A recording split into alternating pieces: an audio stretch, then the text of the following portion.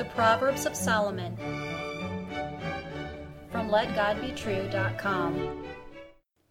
Proverbs chapter 14 and verse 2. He that walketh in his uprightness feareth the Lord, but he that is perverse in his ways despiseth him. Hear the words of God in Solomon again. He that walketh in his uprightness feareth the Lord, but he that is perverse in his ways despiseth him. It is easy to know if you love God or not.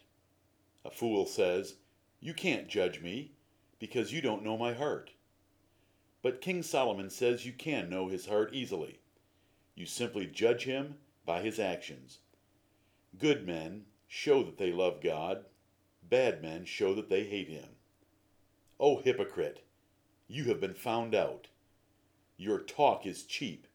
Your Sunday religion is vain. Your baptism is empty. Your friendship is false. Your words lie. Your actions tell the truth. Your lack of godly living and your wicked choices prove that you truly hate God. You will soon be exposed before the whole church. You are afraid to say you hate God, but your actions say you despise him. Your pious words or regular attendance mean nothing, for a man that truly fears God will obey him in all parts of his life. The man who walks uprightly, that is, a man that does that which is right all the time, he truly fears the Lord. The man who is perverse in his ways, that is, a man who regularly disobeys, he truly despises the Lord. This rule is simple. It is accurate, and hypocrites claiming to fear God do not deceive wise men at all. A common proverb says, "Actions speak louder than words." Solomon agreed. He said even children are known by their doings, whether they are pure and right. Proverbs chapter 20 and verse 11. Do not believe what you hear if a person's actions contradict their words. Good trees bear good fruit. Evil trees bear evil fruit, and so it is with man. Unless his heart is good, his actions will be evil. The mouth speaks and the feet walk according to what is in the heart. Evil men cannot bring forth good actions.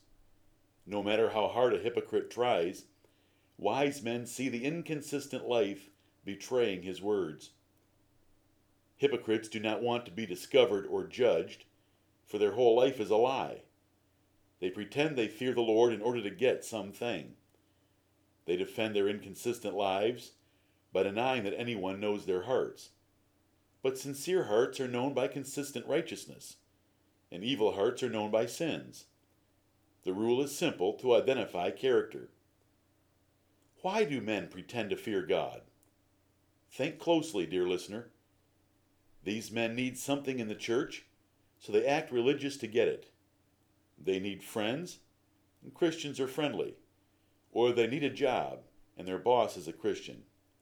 Or they need a spouse, and the best women are Christians. They may want financial help, and Christians are generous. Or they may fear their spouse leaving, so they obligate her as a Christian. They will pretend to keep their family happy. The fear of the Lord is not a single profession of an emotional event. Going forward, as it is called, at a revival is not scriptural or Christian, so it has no meaning at all. Making a decision, as it is described, is not walking uprightly. It is just vain thinking. Getting saved, as it is described, shows great ignorance about salvation, for there are at least 5 phases of salvation taught in the New Testament. Being baptized or joining the church are only single small steps in the path of an upright man. They alone do not prove the fear of the Lord at all. The fear of the Lord is a lifestyle of obeying God, of keeping his commandments, and of hating sin. The early churches in the New Testament walked in the fear of the Lord, for they gave up their lives to follow Jesus Christ, even at great personal cost. Let Solomon's father David tell you how he walked uprightly in his house. You should read Psalm 101. Walking is not a step. Walking is many steps. Jesus taught, "If ye continue in my word, then are ye my disciples indeed. If you do not continue, you do not truly fear the Lord." You are to be in the fear of the Lord all the day long. Proverbs 23:17. Others can, indeed, judge your heart by your actions. Few have the courage to say they hate God. How horrible!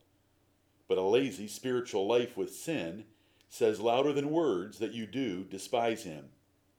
If you are not sold out for him, he despises you and your life. Loving Christ means keeping his commandments. John 14, verses 21 to 24. Knowing God truly is only by keeping his commandments. 1 John 2, verses 3 through 5. Eli despised God by loving his sons too much. He was perverse in his ways by not killing them. David despised God by taking Bathsheba. He was perverse in his ways by taking another woman that was not his wife. These great men violated the rule of this proverb. O hypocrite, consider your ways. You have been found out. And if your evil heart is known by men, how much more does God know your hypocrisy and wicked heart, before whom all things are naked and opened? Repent of your hypocrisy quickly. O beloved saint, keep your heart with all diligence. Pray for God to examine it thoroughly. Confess every variance from his holy standard in Scripture.